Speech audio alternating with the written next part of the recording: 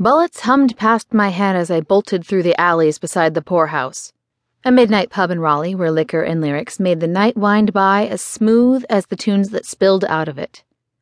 Before the shots started, I could hear the thudding bass line from inside, but little did I know I wasn't going in. Not tonight. Not while two psychos tailed me all throughout Moore's Square. People screamed, stumbling over benches and running into each other as they nearly broke their necks to get away. How they heard the muffled bursts from the silenced weapons, I didn't know. I guess when panic arrives, it comes in hordes. The two pursuers, I saw them coming from behind, chased me through January's freezing rain, their black leather coats whipped at their waist while they leapt over benches or over parked cars to keep pace with me, a girl.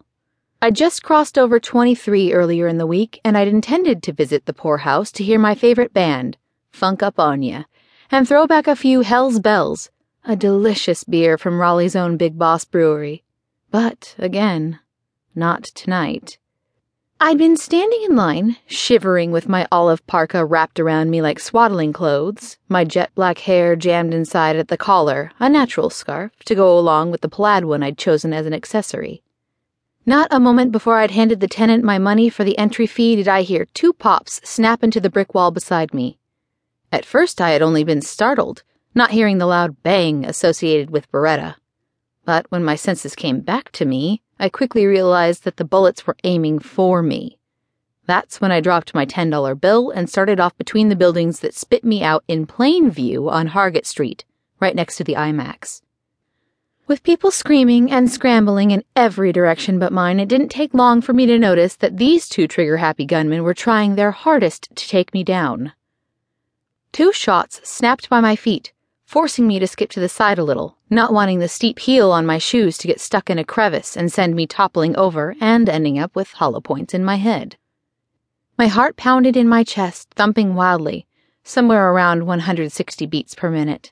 I didn't have time to calculate it fully, and the dead knew that if my paranormal advisor Umara Mayorson caught wind that my heart rate had eluded me, for any reason, current situation included, I was going to have to pay in bindings. I couldn't think about that. Not right now. Another bullet zipped past my head, then two more. Were it not for the crowds of people, the gunmen would have been dead before their fingers could have pulled the triggers for a second time. But I couldn't summon in the open. Not if I didn't have to.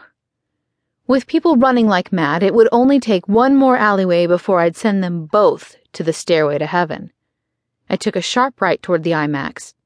Its entrance faced a narrow brick path where the theater sat across from a kids' museum called Marbles, which was, of course, closed at 1 o'clock in the morning.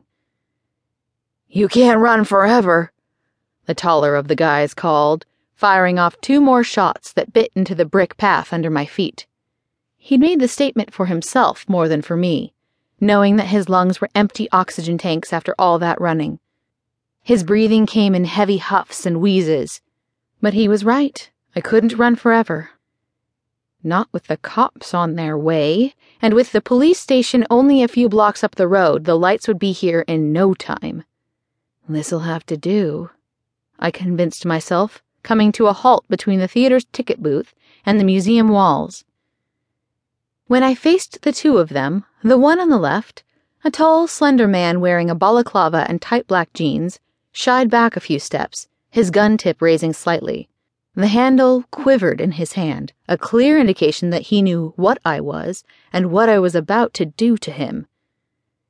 Wisdom and fear tend to go hand in hand.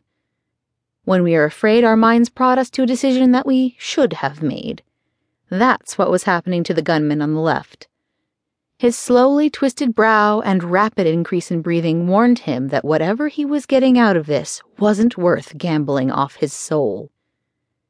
Whatever boldness he had that had kept him there was all but gone. He must have seen my lips part a little. The fear of my voice shook the coward to the core, believing that he was 2 words away from some malediction from me that would cost him his life. But he was wrong. If a summoner had to use her words, she'd gotten herself into a hole she couldn't get herself out of.